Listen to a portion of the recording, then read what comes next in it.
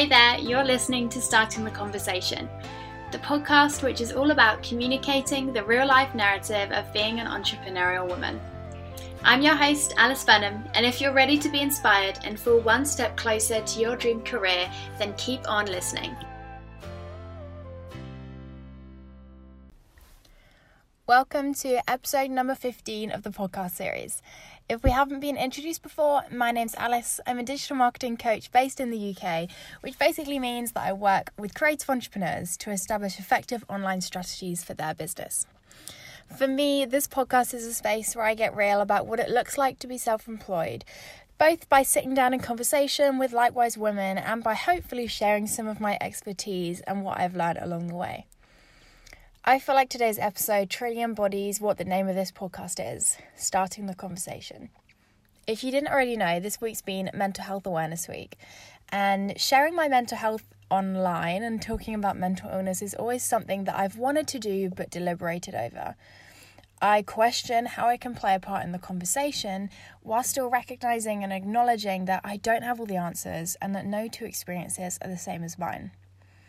But what I have figured out is that we play a part by sharing our experiences and starting or continuing the conversation surrounding mental illness.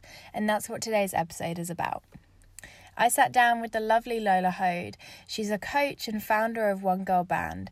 And we talked about how mental illness has played a part in our stories and kind of just had this open conversation about what it's looked like to balance that with working for and by ourselves. It's an episode that I'm really excited to share with you because I know it's both a topic which sometimes needs to be talked about more and also a relevant conversation for so many of us. I'll preface by saying that we're not experts, we don't have all the answers, and we're not sharing in this episode. What we're sharing in this episode is based on personal experiences. As much as I'm an advocate of learning from other people's experiences, what's true for us may not be true for you. So if you're seeking legitimate advice or help with your mental illness, please turn to a medical professional. I know that doctors and counsellors have played a vital role in my recovery, and I wouldn't be where I am now without them. But here it is, an open conversation surrounding mental health and self-employment with Lola Hode. Obviously, it's Mental Health Awareness Week this week, and we're going to chat about what it looks like to be a business owner and have mental health. I was going to label the episode Mentally Ill and Self-Employed, but I thought that sounded a bit tragic. So I decided, I don't know what it will be, but if it's that, maybe I don't know. I just felt like that was a bit too extreme. Yeah, maybe a bit too much on like the Monday morning. Bam. We don't mess about. Oh, you have to laugh though. You have to laugh it. That's it. So I'm with Lola. I said I wasn't going to introduce you. Hi, Lola. Hi. Thanks for having me. The classic podcast introduction. So I'm not sure a lot of people will know you or will have come from your channels. But if they don't, tell us a bit more about who you are and what you do. Oh, I always struggle with this question. I know that's ridiculous. I'm Lola. I'm Lola Hode. I am the founder of One Girl Band, which is a collective and co-working space for female entrepreneurs and creatives. I am also a creative business coach, writer, podcaster, speaker, just a slashy, just all the things you can think of. You sound like you had that first bit like copy and pasted. I mean, that's like my elevator pitch that's just ingrained in my head. I think we all need it because otherwise we go off on a tangent of like, I kind of do this. Yeah, I mean, because I do a lot of different things. I have, and because I write it so many times, like I do interviews and lots of stuff like this. I do just have it in my head without me even thinking like, what do I do? It just comes out. Yeah. So it does sound a bit robotic, I guess. But easiest way to have it. Then you know that every time you're going to get it right. Yeah, you know you're going to remember like, what it is. What do I do? What do I actually do? I have that question in my head every day. Who am I? What am I doing? But no, that's what I do. That's the long and short of it. I live in Brighton. I have a border terrier called Barney who is on my lap. He's joining us for today's episode. He's joining me. He's the best. He doesn't look too interested in what we're talking about. No, because we're not talking about him. He just knows. He knows the attention isn't on him. He's not very, very petty. He's petty. But yeah, that's you. So we're talking today about, as I said earlier, mentally ill and self-employed. I'm mentally ill and self-employed. It's like an AA, isn't it? Hi, my name's Alice. I've got depression and anxiety. Hi, Alice. I just say it to to everyone now. Like, I just the barista to everyone. It's just, I have no qualms. Best way to live life. So tell us a bit more about your story, because you didn't start off just as a coach, and obviously One Girl Band didn't make itself. No. So tell us more about what that process looked like, and I guess how your mental health has kind of woven itself into that. Oh, it's a long story. Do you have time? Go for it. So I got into the world of business when I was 19. I started up a design studio called LH Design. Original name, brilliant thinking there. Obviously couldn't think too originally. And I was selling and designing hand-lettered paper goods, so greeting cards and prints. And I basically got into that after a redundancy from a graphic design job, and just realising that I was going to have to create the job I wanted because I suffered so badly from depression and a severe panic disorder. I can't exist in 9 to 5s. Mm-hmm. I can't get out. I just can't do it. Basically, that's the only way I can phrase it. It's not me being lazy. It's not me being like, oh, 9 to 5. No, like that's too much work. Yeah. It's just a genuine. Just it's an odd one. It's when I had this graphic design job, I would have days where I couldn't get out of bed, and that you have that guilt with depression anyway of not being able to get out of bed. But when you have the guilt of not being able to go to work on top of that, I couldn't live that way. I couldn't do it. So the redundancy happened, and I was glad for it. I actually kind of celebrated, which is a bit twisted. And I just had this feeling that I needed to do my own thing. I didn't know what that was going to look like. I didn't know what it was going to feel like, or I had no experience in business. I don't even have a maths GCSE. I didn't go to uni. A lot of things were against me at this stage. But I just learned absolutely everything I could. I devoured blog posts, articles, books, podcasts, just all the content I could get my hands on about being a small business owner and creating a brand. Did all that learning, and then launched the brand. Didn't make a sale for the first 4 months. Real life. This is, what am I doing? Okay. Just kept going, just kept learning from all the mistakes I was making. And then so this was May 2014 when I launched, and then September time things started picking up. And then around Christmas I did a graphic that said "Shop Independent this Christmas." And then a blog post sort of accompanying it, why we should shop independent this Christmas. And it blew up. It went viral, as much as I hate that word. And it got my brand known worldwide, which is ridiculous thinking about it, because it was literally just black lettering saying shop independent this Christmas. But the thought behind it and the value behind it really it just resonated with people, and that helped the brand exponentially. I always use that word in this big word. The story. I don't know why. And yeah, so it just went from there really. And then LH Design grew. I was kind of wholesaling around the world doing trade shows. Started sort of getting noticed for my Instagram and the things I was saying on there and my blog posts. And I had a blog series called "Being the One Girl Band Behind Your Small Business." So I was writing about being a one girl band, and then I had this realisation that I was incredibly lonely and incredibly isolated. I mean, I was working 12, 14-hour days at home on my sofa alone, praying for 5 o'clock to come so my boyfriend will walk through the door, and I'd be like, a human to talk to, and he'd just be like, shut up, I've just got in from a long day at work, I don't want to hear what's happened just yet.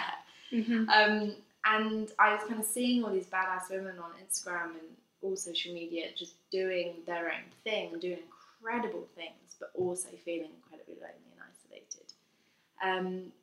So I just had this thought of, let's do a meetup, let's get these women into the same room in real life and just show each other that we're all in the same boat. Because, I mean, I'm sure you know, with social media, it's so hard to know what real life is. Yeah. So when you're just starting up and you're seeing all these business owners kind of posting about how good everything is and how they're booked out and everything's sold out, like, it can feel awful when you don't have that right then. but no one was talking about it at this time. Like, speaking your truth was not a thing on social media like it is now. And so I knew I needed to get him in the same room in real life. So I did one meetup and it sold out in half an hour, and I just thought, this is okay, something's happening. Yeah. This is needed. And then they became a monthly thing, and then at this point, sort of One Girl Band was like a side hustle for me. It's like a passion project. So LH Design was my full-time business. I was making no money off One Girl Band. Wasn't even charging, it was just a passion thing. And then I think about a year after that, so that was 2015, and in 2016 I thought, actually, this is my passion, this is my calling, to kind of connect and support and empower women in business, and to show them that we're all in the same boat, and to just to say it's all right if you feel like shit, it's all right if things aren't working, it will work out. And so I put a website together, made it more of a business, and then in 2017, God, I'm going through all the years now. In 2017, I opened up the co-working space, the One Girl Band space, which is a female-focused co-working space in Brighton. And yeah, now it's my full-time business as well as my coaching. So LH Design shut down in September last year. Wow. So I could focus on One Girl Band and on coaching. So it's been a zigzaggy, up and down journey, and it still is. It's always going to be. I've accepted that, and I love that. Like, it's all about the journey, not just the end destination. But yeah, a lot of mistakes were made, a lot of learning curves. But I mean, I wouldn't be where I am now without all the stuff.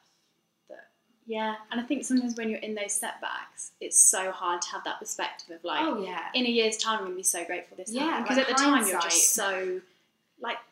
Well, you're immersed in it, aren't you? You're engrossed in it, and you just think, oh, this is never going to get better, and you feel stuck. And that's what it was with LH Design, when I was kind of having these thoughts of, should I shut it down, should I keep going? I just felt stuck. Like, I would get an order and I would grimace, and I mean, that's not what you should do when you get an order. You should be like, I need to pack. I would literally be like, fuck's sake, now I have to pack it. And that wasn't how I wanted to live my life. That wasn't why I chose to be my own boss. Yeah. So yeah, that was a time where I had to just be honest with myself and just be brave and just pull the plug. Kind of thing. And I totally relate to what you said kind of at the start of, you couldn't imagine being in a 9 to 5, and I'm totally the same, because for me, even just living life as a normal human who has bad days and good days, but kind of combine that with depression and anxiety, not to throw such kind of big words around so lightly. I just find if I was knowing that I had to be up at a certain time every day, sat at a desk doing something and being told what to do, I would just feel so suffocated. Yeah, I just couldn't function. And I mean, I have the utmost respect for people who thrive in those environments, because we all thrive in different atmospheres and different environments, and some people would rather an office job than working for themselves, and I totally respect that. There's days where I wish I was in office. Yeah, there are days where you just think, wow, what am I doing? If I just had a 9 to 5, everything would be easier. But then you go, actually, it wouldn't, because I would hate what I was doing. Yeah. I wouldn't be able to function. I would just get ill. And that's what it was. It was me just prolonging my recovery and prolonging my illness just to be seen as a normal functioning human being. Yeah. Which I am now. Real normal time. What does normal even mean? Exactly. What is exact? Oh, I could talk about that for hours. Yeah, and we were kind of chatting about this before the episode started, but this idea of, being, I don't know if it's the same for you, because he just having a snore over there. It's just so bored of our conversations. I'm not talking about me, I don't care. Sorry, carry on. No, go for it. It's nice to have a little friend here as well. Yeah, for me, having kind of like experiencing mental health issues and having so much control over what I do, when I do it, where I do it, can sometimes be the best thing ever, but sometimes it's the worst, because I wrote this blog post a while ago that kind of perfectly sums it up, talking about the battle between leaning in and opting out. Yeah. And there's some days where I need someone to be like, no, come on, you can do this today, like get yourself up, just take a couple of things off your to-do list, that's okay. And there's some days where I have to be like, today is a duvet day, if I'm going to be better tomorrow, I'm going to need to take today off. Yeah. And I think I never feel like I'm going to get there, but it's that balance, isn't it? Of when do you give yourself grace and say, okay, let's rest, and when do you be like, no, let's push through this a little bit. I mean, it's tricky. I think you only know for yourself. Yeah. It's so hard to give advice on this because it's so subjective and it's so individual. But I mean, I know when, I talk about it all the time, people are probably bored of hearing it, but I'm such an advocate for busy doesn't equal success, and the notion of prioritising rest and balance over stress and burnout. And that's because I had such a big burnout episode that I don't want anyone else to go through it, sort of thing. But so I'm always aware of when I need to step back and when I need to have that time off. But when it's a matter of deciding, it's almost like, not to put it so crassly, but which days are most extreme than others. So when you are feeling depressed and when you're feeling down, like kind of deciphering those and figuring out, okay, I feel like shit, but can I just do a little bit? Yeah. Like, can I just answer my emails, just do the bare minimum, and that's it, and then I can have the rest of the day off? Or do I need to put everything away, have a duvet day, and just not speak to anyone? And it is so subjective and it's so individual, but my kind of warning signs of when I need to just step back completely, kind of, they vary, but it's mostly when I'm incredibly angry. I'm crying consistently. Like there's no stopping of crying, and the work that I would usually love to do just fills me with dread, kind of thing. And that's when I know, okay, I need to take a step back and have a couple of days off, have a week off, and just see what happens at the end of that, and not forcing it. Yeah. So not kind of sitting there and going, I need to be working. Why do I feel so down? I need to be working. This is so inconvenient. Yeah. Yes, it's inconvenient, but the more you force it and the more you go, if I just keep pushing, then maybe something will come out. Nothing will come out. It's like watching a pot boil and paint dry and everything like that. Like, it's just not going to happen because you're so focused on what you should be doing. And should is just, I could talk about the word should for hours as well. Like, there are no rules to what we're doing. There are no guidelines. Like, we're the first generation to really be doing this, to be creating our own jobs and creating our own businesses and acing it, basically. Yeah. And there is no rule book because we're the first people to really be doing it. So who is saying that we shouldn't have a duvet day every so often, or we shouldn't step back or have spare time? And that, again, I could talk about for hours.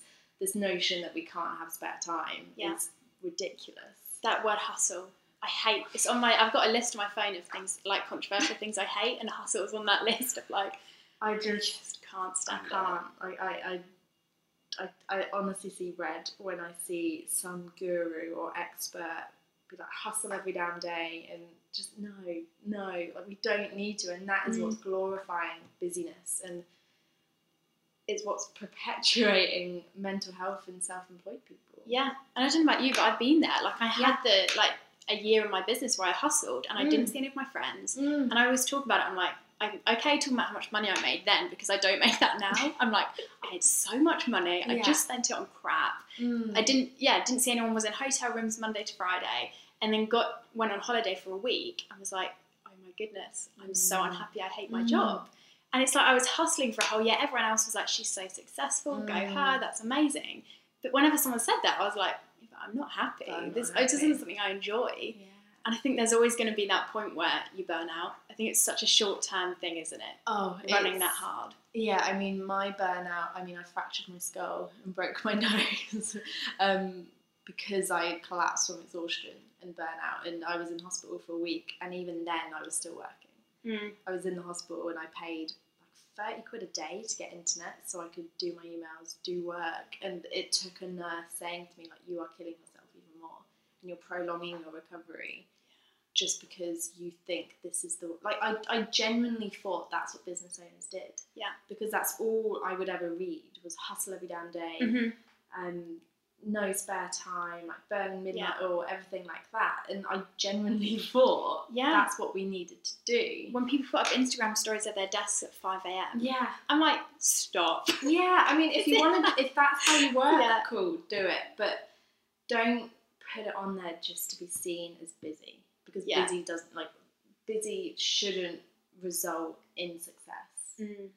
But I mean, like burnout and mental health, I think it's hard deciphering between the two when you do suffer from mental health issues. But I mean, I knew with that burnout because I had like the physical attributions of it. But with just general down days and bad mental health days, it is really, it's just stepping back and just being a bit kind to myself and giving, as you said, like giving yourself grace. It doesn't help, does it? We almost, I do this at least, I'm really self-inflicting in that I'll have a bad day but still be scrolling through Instagram and see other people having these really productive days, and someone's just launched a new product and someone else is booked out for the next 3 months, and I'm like, oh my gosh. Yeah, just put your phone away. Yeah. Like I've had to last year I was quite good with it. I like had kind of set hours of when I'd be on my phone and when I'd post and when I would look. I'd like literally schedule in time to look, so I wasn't looking all the time. And then sort of towards the end of last year that was dropping a little, and then I had this realisation that I was addicted to my phone again. And I now just keep it in another room when I'm working, or when I'm not working, if I'm just watching Netflix or anything like that. I can't be near my phone all the time because my hand is just glued to it. Yeah. And I think that furthers those feelings of comparison, and that then furthers feeling like shit. Yeah. And I mean, I'd be really curious to know how you find that balance, because I'm sure you'd cringe if I said that you've got like a big online following, but like 15,000 people I feel like is a good little group that's interested in your life, and little community, little club. So how do you find that balance there? Because I think we all get it, that balance, isn't it, between vulnerability online and just oversharing and being a bit of a kind of open mess. What does that balance kind of look like for you in terms of what you share? I mean, I like to think that I share as much of the bad parts as I do the good parts. I've always been quite hot on that, and kind of speaking my truth and showing the realities. I mean, that's what One Girl Band was at the beginning, like showing the realities of having a small business, because I felt like it wasn't being talked about, which was why I burned out and everything like that. And I think the things I don't share are things to do with family and friends, the things that aren't necessarily just affecting me, but the things I do share are the stuff that just affects me. So mental health and everything. I'm trying to think like what you can edit that bit out.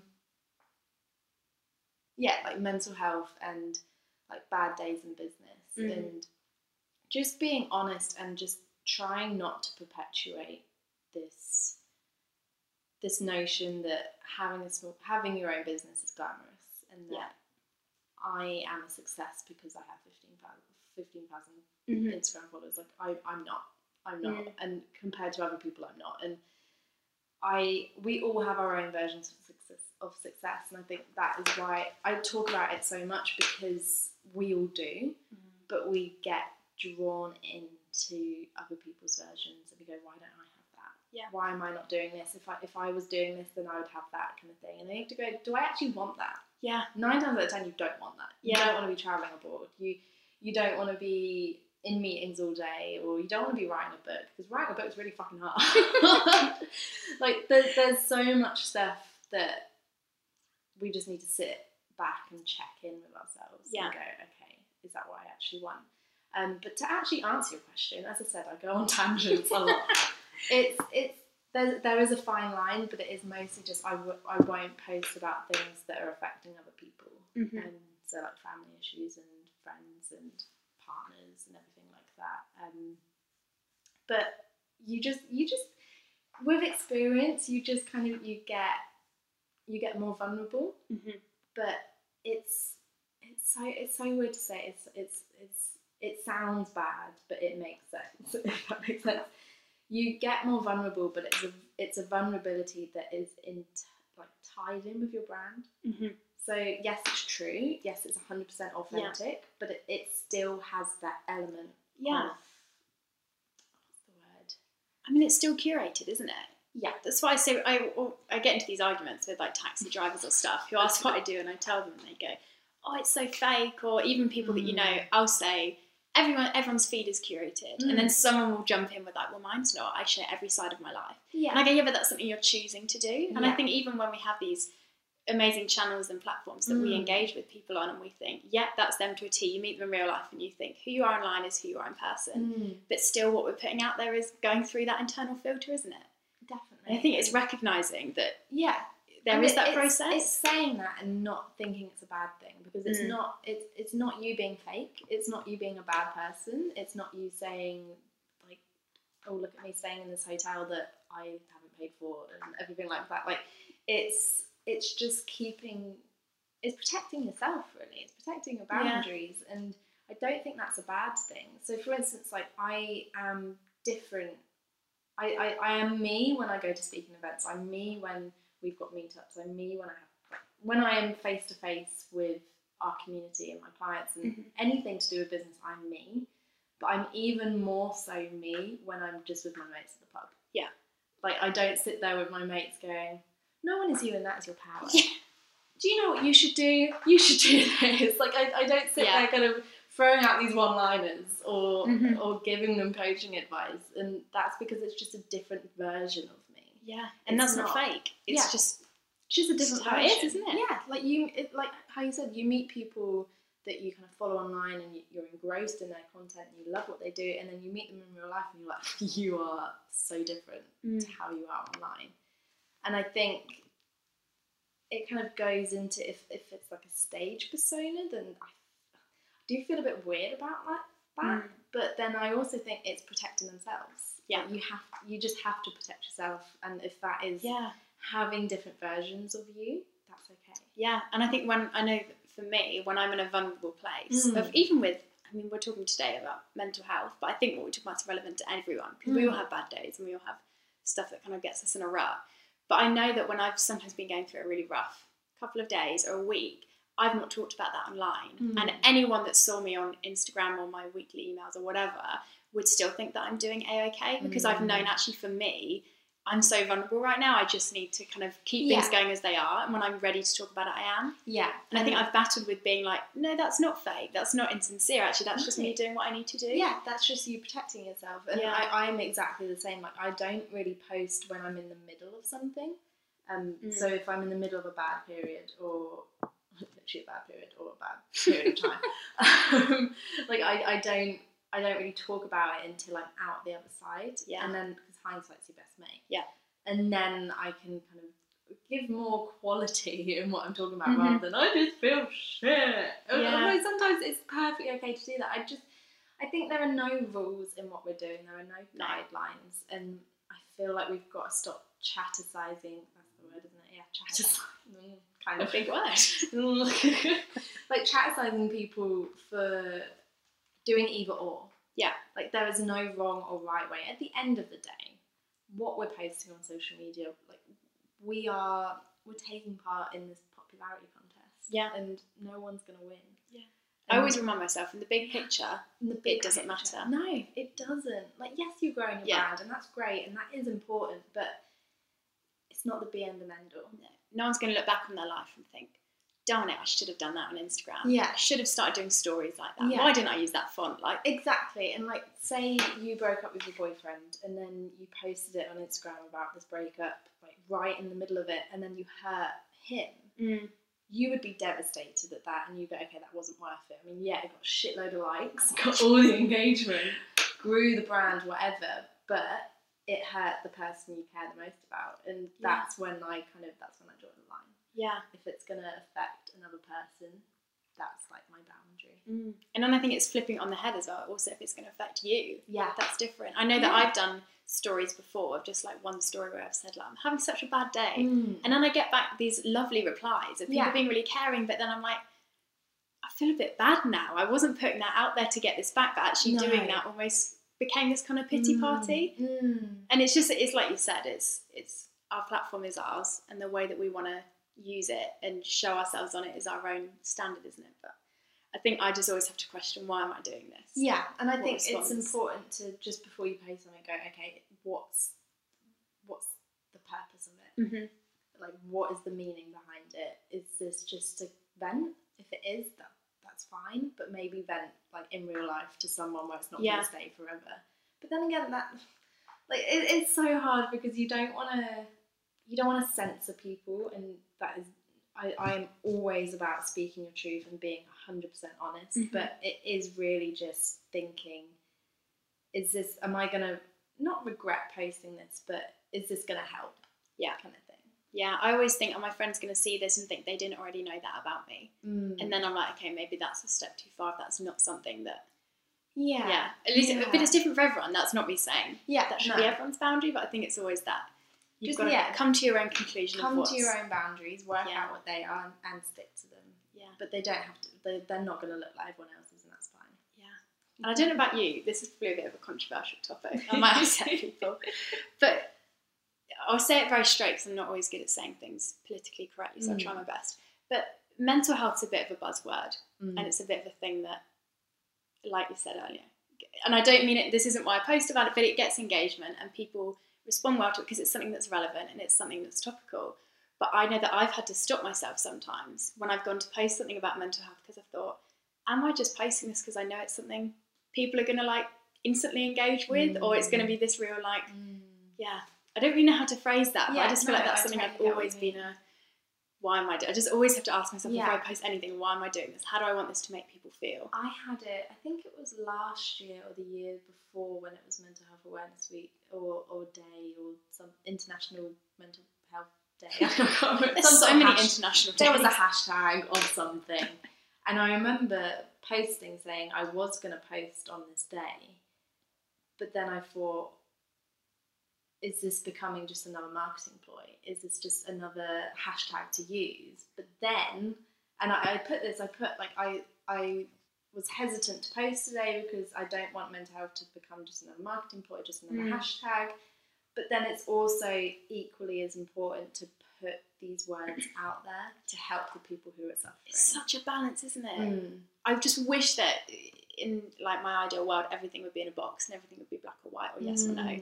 But nothing is, and I think mental health is one of those topics, and so is being self-employed. Yeah, and I think it is so important that these days exist now, these hashtags do exist, because this is how we're taking in information at the moment. Like, this is how our society is working, which has its good and bad points. But I think if there's an opportunity to write about how I felt when I was young, to write about how I feel now, and to maybe help a girl who is at that similar age as I was, and to kind of give insight into it and to show that you do survive. It does get better. Yeah. And I never believed it when I was whenever I'm in a rut, whenever I'm having a bad day, whether it's a 2-month rut or a 1-day rut, people say, you're going to be okay soon. I'm always like, no chance. Fuck off, I'm not. You're an idiot. Yeah. Like, time is the greatest healer. That when people used to say that to me when I was younger, I just give them a death stare. But now, I hate to admit it, but it is so, so true. Perspective is a humbling experience. That's what I found. Yeah, and I think that's why it's important to talk about it, because people in the midst of it don't have the gift of perspective. Yeah, but and it's so individual, isn't it? So nothing that we've talked about is true for anyone else. It's true for us. Yeah. And I think it's that thing of it, speak your truth, but always question yourself. Yeah. I think that's the only thing I'd say is always question, why am I doing this? Yeah, how do I want this to make people feel? But I think that goes with anything we share. It's funny, when I did a post a couple of weeks back about my skin, because as you can tell, I'm suffering quite badly from adult acne at the moment, and I didn't put that on there to get the reaction it got, but it got a big reaction, and like just people saying like, oh, I'm glad this is like no one's really talking about it, and I thought a lot of people were talking about it, to be fair. Like, I always see it, but maybe that's again like echo chambers and bubbles that we're in, but I mean, I put like a bare-faced picture of me on my Instagram feed, and there's no cohesion. It's very like stand out from my usual images. Yeah. But I put it on there because I knew that just by me talking about it might help other people. Yeah. And it helped me because I got so many lovely messages from it that it was one of those moments where, like, okay, I felt sick posting it and I nearly deleted it as soon as I posted it, but I'm glad I did because it gave value in some way or another. Yeah, and you posted that from the perspective of you're almost a bit further on that journey. You're not kind of in that rut of like, absorbed by how awful it is, but you've almost got that perspective of like, it does get better, and I feel this about it. And I'm past the point of kind of looking in the mirror and crying. I mean, occasionally I will have that odd day, but it's just hindsight. And I think that is such a gift for people who are in the middle of something. Yeah, and I mean, for me, I kind of call it my business number 2, since, because I literally took 6 months off and was just depressed for 6 months. Like, I thought it was going to be 2 weeks, and then every week I kept extending it. I'd be like, oh, next week I'll be back next week. And it was like 6 months later, I was like, I might get back to work now. Like, not normal, but was that self-employed or? Yeah, so I was self-employed for a year, worked only with corporates. Okay. So I was totally absorbed in corporate world and had no idea that any of this, like, small business community stuff was going on. So I was just like head down, working hard. Yeah. And kind of, I realised I needed to take time off because I took a week off. And then I remember it was a bit of a dramatic story in my head. I was on an aeroplane. I was going skiing or something like that. And I was in the plane and there's no Wi-Fi, there's no connection. There is now, there isn't there on some planes. Apparently, but yeah, like ones to far fancy. Do you know what to like? Oh, anxiety. Oh, panic disorder. There we are. Yeah, I remember just being on this plane and I wasn't connected. I didn't have, I wasn't working for that week, and just having this moment of like, there's nothing. Yeah. And it sounds really dramatic, but I think I really felt that at the time. And I know I had this feeling when I stopped my business for a week. I was like, the world's going to stop turning, everything's going to crumble down, the world's going to end. And then I was like, a week in, I was like, oh, no one seems to have really cared that I stopped my small little business. Like, maybe I was a bit absorbed in it. And then obviously took that 6 months off, lost all of those clients, and then relaunched with small businesses.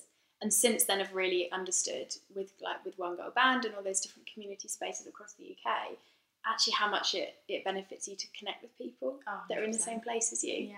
And I don't know about you, but anxiety-wise or panic disorder, I found it really interesting because I go to events, mainly in London, but I'm so confident with these people online, and then I turn up and I'm like, so awkward and so nervous. This is interesting balance, isn't it, of like connecting with people online is incredible, and it's such a great platform to reach out to anyone regardless of where they are and what they do. But also it's this thing of like, actually, that nothing beats meeting in person. And I don't know, it's such a fun, like I have the opposite. I don't really know why. Yeah, it's not that I struggle online. I guess I struggle to know what to say online, which is ironic because I'm a writer.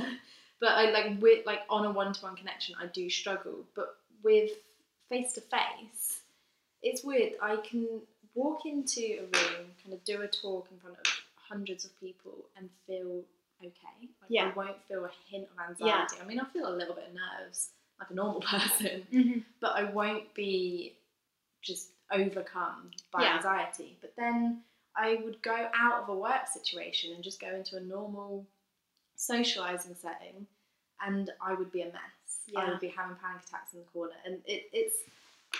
I feel like, and I think I've spoken about it before, but my work and my kind of my career, I almost think of as like a blanket. It's kind of like a security blanket for me. So like I can go into meetups, I can go into events, and I'd be fine. And I'd talk normally, and I'd have no hint of panic going on. But if I go to the pub or an airplane or to a gig or to somewhere where I don't have that blanket of my career, it sounds so weird out loud, but if I don't have that blanket, I panic. I totally get you though, because I'll be around friends and I'm just like such a loser and really boring and weird. I'm just so and then for some reason when I'm like in a work setting, I just feel almost this, not elevation in the sense of like arrogancy, but in the sense of like, okay, I know who I am, I know what I'm doing, and I feel really confident in that. Yeah, it's the power of knowing who you are and knowing that in a slightly arrogant way that there are people there who value you. Yeah. And I think that's okay to say. Like, I don't think that's a bad thing to kind of admit. And in short, I have more trouble in like anxiety wise in situations that aren't to do with work. So I can go to events and I would be fine. But yeah, in other times I'm a mess. I'm a socially inept monster. Because I think it's that, for me, it's the idea of when I've not got a structure or almost like something to tell me what to do. Yeah. So events wise, if I know where I'm going, or if I'm with a friend, that's Yeah. so much easier. But for me, like the thought of walking in any room, and you know that moment of like, okay, I don't know where it's I'm just going to walk big it. thing. Like it is I admire anyone who goes to events on their own. Yeah, I mean, you must see it at One Girl Band, women just when rocking people out. come to meetups by themselves, I'm like, you are cool. Like I want to be your friend. I want to be your friend because I couldn't have done that 2 years ago. Yeah. I couldn't have done that when I started my business 4 years ago. And I mean, I remember the first meetup we had with One Girl Band, and obviously I had to get up and introduce myself and say what we were doing and just talk a bit about it. And my friend came with me to support, and then after she was like, I've never seen you speak like that. Yeah. I've never seen you speak in full sentences without you looking down or like checking the door or like because I fan myself when I get panicky. It's the whole thing. I fan myself when I get panicky, and she's like, I've never seen you so calm and comfortable. And I think it is because I just feel like it's my calling. Yeah. And I just feel like me. I just feel like that's funny. Yawn. I'm bored of you talking. Shut up. I just feel like it's me, and I don't need anxiety then. It's so interesting, isn't it? That we always feel that release when someone puts you in a position and they're like, you're here to do this. Whether it's ourselves that put us in that position or not, it just feels so different. Yeah, it is. I mean, our brains are amazing. Yeah. Like I can sit on Skype with any client, but the second the doorbell rings, I'm like, who could it be? I can't do Skype. I can't do Really? phone calls because when I had like I had a breakdown when I was 15, 16. And no, a little bit earlier. So I first got diagnosed with depression and anxiety when I was 11. I was in first year of secondary school, so year 7. Wow. So you were quite young then, especially in that day. It wasn't. No, it was that day, but it wasn't back in those days. All of those 11 years ago. But it wasn't as talked about, was it? No, I was berated constantly. Like school were always saying to my mum I was faking it. They called the police on me once because they thought this is a whole thing.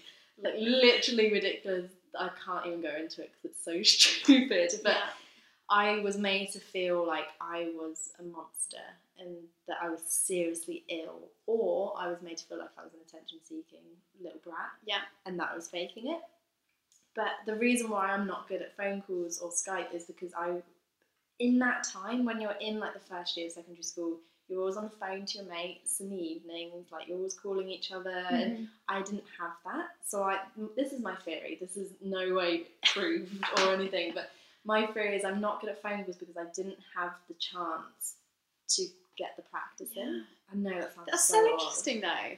but because I missed out on that because I was so poorly, and I didn't, even when me and my partner moved out of our family homes and moved to Brighton when we were 17, I would make him do all the phone calls. So like British Gas, council tax, anything, he would have to do it because I just couldn't.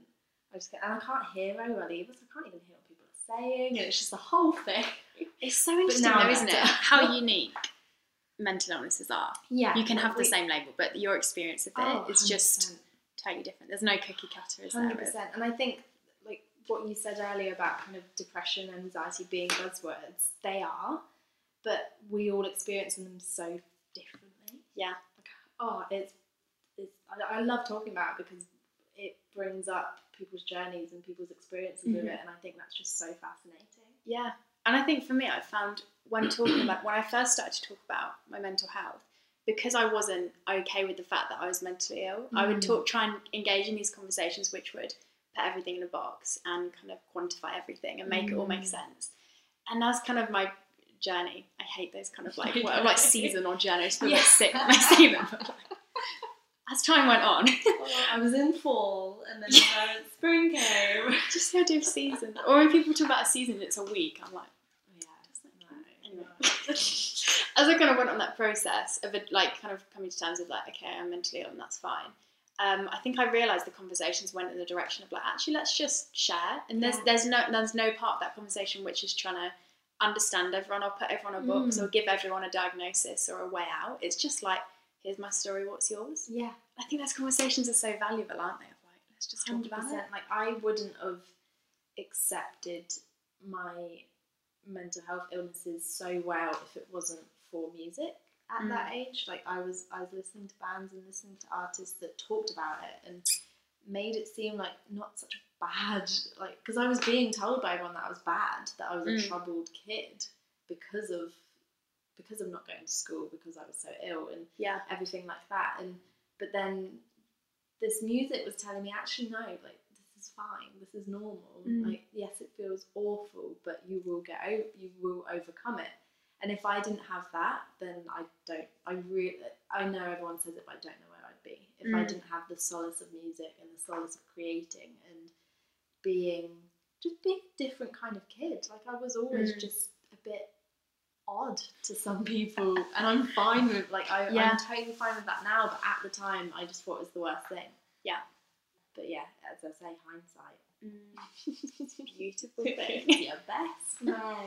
Is music something that still helps you? Like, what do you find when you're almost in, I like calling it a rut, because I feel like then it feels like something I can get out of. Yeah. What kind of helps you when you're in that space? Stepping back, definitely. So taking time off. I took a month off last year. I took all of December off, not because I was in a rut, but because I knew if I kept going, I would be in a rut. So kind of deciphering when it's going to happen. And having experiences, I think, helps you with that foresight, because you're like, okay, last time I tried to do this, it really didn't work out well, so maybe this time we'll do that a bit differently. 100%. Like, experience is the greatest teacher. They always say that. And I know You've got some great, like, I know. I'm just like a fucking fridge magnet, honestly. It's awful. I just hear myself speaking, I'm like, who are you? It makes sense. Yeah. It is. I find myself saying to, like, my mum or something the other day, I was like, you're exactly where you need to be. And I was like, Lola, get out of my head. I think it's because with Relic Design, that was my job, was to write motivational. But it's good because then you have that association, don't you? Of like, so horrendous. I'm embarrassed. I'm a parody of myself. I know I am. But back to your question. I think, music is definitely something that, I mean, it's part of my day-to-day life. I don't even notice it as being like a medicine or anything like that. Talking of medicine, I was on antidepressants for 3 years. I came off last May. Let's talk about meds. Oh, that's a fun topic. topic. I love it. No, I don't really. And it's a funny one because I was ill from 11.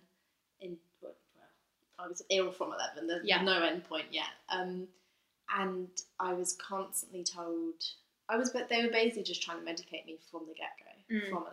And my mum was trying to medicate me from them because she was medicated and everything like that. But I had such a stigma against it. I almost felt like it was admitting I was crazy. Yeah. If I'd gone on them. And it wasn't until I was 19, 20 where I had a really good GP. I still have her. She was brilliant. And she just said, some people just need a little help. Like, you just need a tiny bit more chemicals just to help the chemicals in your brain. Yeah. And I just realised it wasn't a bad thing. So I started taking them and they saved my life 100%. They saved me from a lot of dark days. It's a weird feeling getting used to being numb because that's what you are. Yeah. Numb for a little bit, like you do feel numb, but then I just felt free by being numb. Yeah. And I didn't have the panic attacks in shopping centres anymore. I didn't feel so bad. I couldn't get out of bed. Like, they just helped me function. And I think it's okay with being, sorry to interrupt you there, being okay with the fact of like, actually other people, they're at level 0 naturally, and it's okay that I need to take these tablets to get to that point. Exactly. Like, it's just, you have to think of it as like a ladder. It's just someone helping you up the ladder. And if you need to be on that ladder your whole life, that's fine. If you need it for 6 months with counselling, that's fine. If you don't, it's so different for everyone, isn't it? And I think that's what I didn't know. So at the time when I was saying no to drugs, it was because I was told all the bad stories. I was told you felt nothing, you became a shell of yourself, it was a bad thing to go on them, blah blah blah. And it wasn't until I started kind of reading content out there and listening to people say, actually, it's not that bad. Yeah, like, it just helps you get on. It just helps you become slightly normal, whatever normal is. And I was on citalopram for 3 years, I think it was, and I also had the best therapist in the world. She was a psychotherapist who just literally, like, I know I've said it, but she saved my life time and time again. And so combined, it was great. Yeah. And then I came off them, stopped seeing her last May, and it's been fun.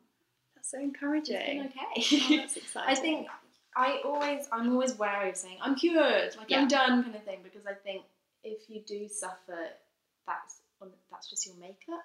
That's your brain, and that's okay. That's okay to say that. It's not you. Like, you're not defined by your brain chemistry. You're not defined by your mental illness or by your depression or by your anxiety. It is just, you are you, not in spite of them, but because of them. Yeah. But not because of it's let's cut that out. That made no sense. Okay. But yeah, you're not defined by it. And when I realised that made it so much easier to go on to the drugs and to see the therapists and to do all the stuff they tell you to do. And exercising, oh my God. For years when people said, oh, exercise, I was just like, shut up, I'm not exercising. Yeah. And then I started going to the gym in January, and it's helped so much. I'm so annoyed about it.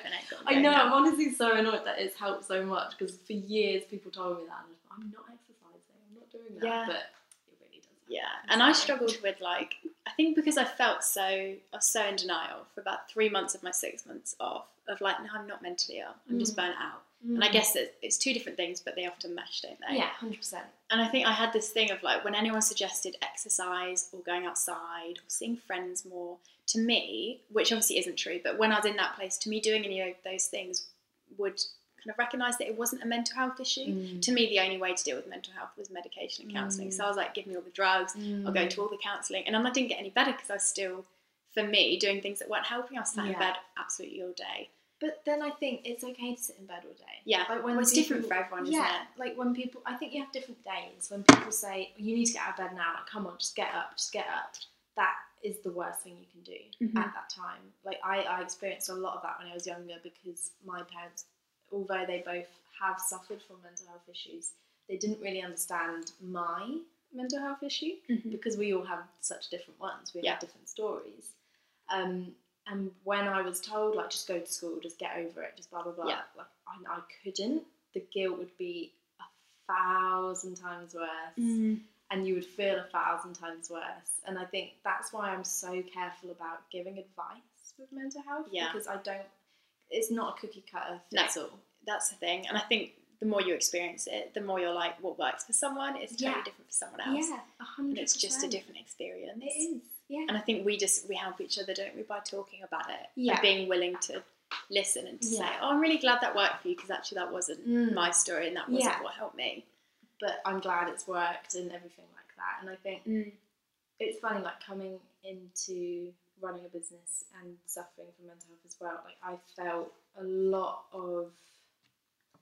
felt like I had to keep it hidden for a very long time. I felt like I couldn't really admit that I was having these problems, as well as running my own business and having the problems of that. Yeah. But it wasn't until I started opening up about it through content and saying, just speaking my truth about it and talking about it, that I realised actually it's not a hindrance. It's helping, if anything. And that was a massive kind of revelation. There is those breakthrough moments, isn't there? Of like, I know that I had some of, like, it's okay to be mentally ill, and then like, I am mentally. Like, you have to take yourself these baby steps, don't you? Of like, okay, and then you look back and you think, oh my gosh, that looks so difficult in the time, but now you're like, honestly, brilliant. I just think back to, like, my 14-year-old self, and I go, wow, you got through that. That is amazing. And at the time, I thought I wasn't going to live past 20.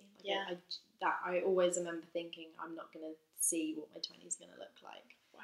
And I think that was probably why I didn't really plan what I wanted to do. Because you just thought. Because I just thought that I'm not going to reach it. I'm not going to get there. And then when I did, I was like, I've got to do something now. Now I've got to do something.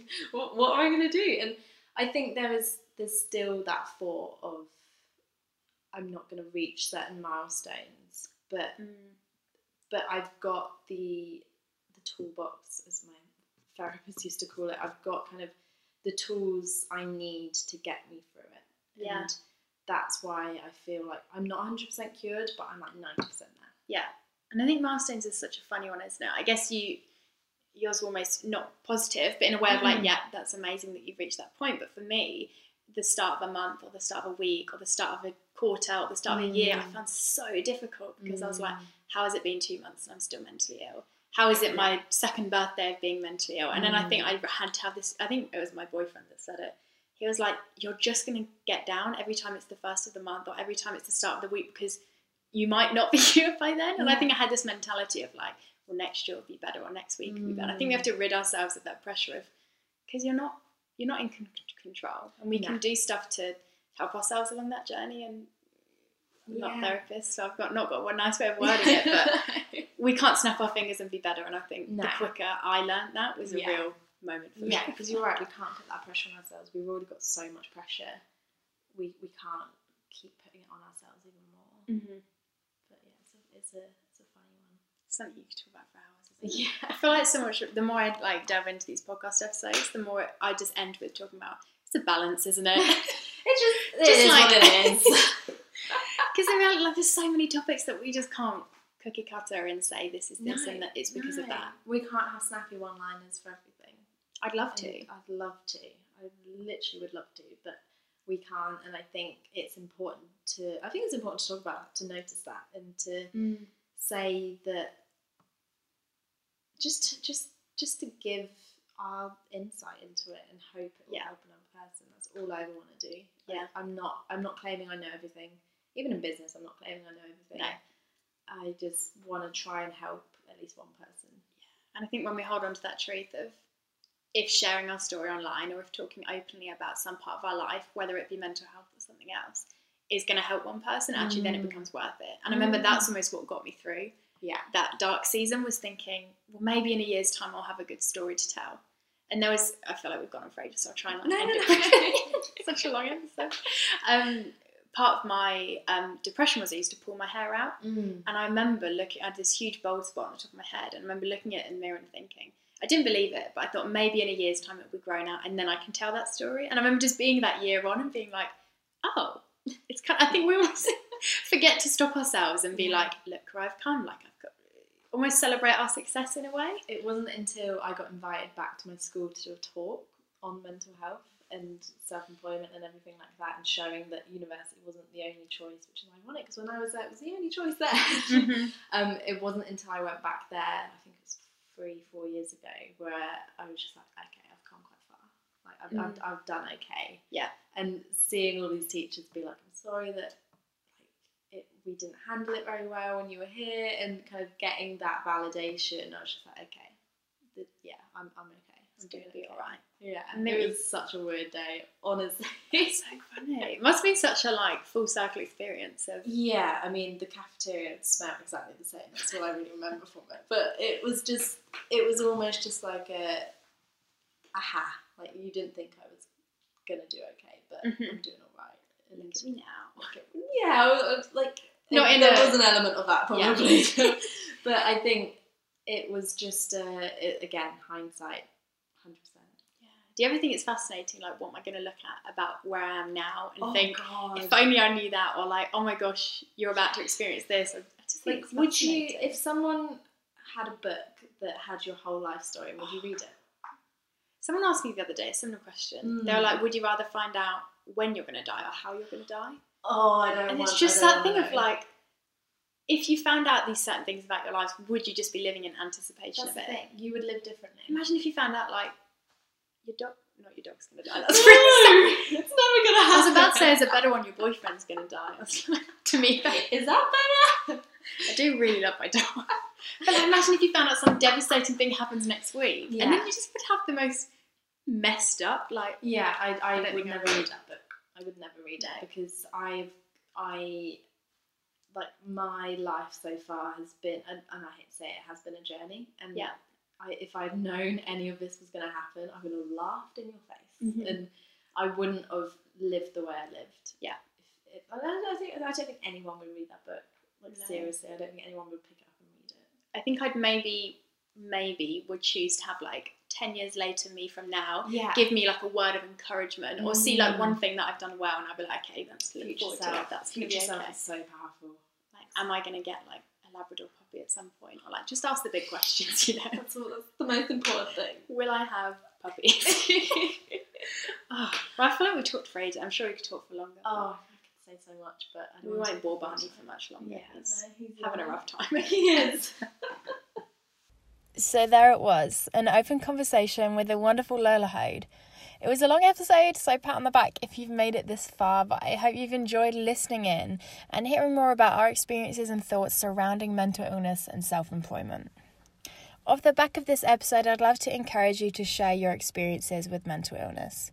Whether it's played a part in your story or you've walked alongside somebody that has, I've recognised that there's so much power in sharing it and vulnerability surrounding it. I'd also love if you connected further with Lola and the incredible work she does through One Girl Band. If you're a female entrepreneur and are seeking community as you navigate the ups and downs of self-employment, One Girl Band is for you. Check out the show notes at alicebenham.co.uk/Lola to find out all the different ways that you can get connected with their platforms and communities. But that's all for today's episode. Thank you so much for tuning in as always. And I'd love to hear your thoughts on what we've shared. So connect with me over on Instagram and let me know what topics and guests you'd love to hear from next. Thanks for listening.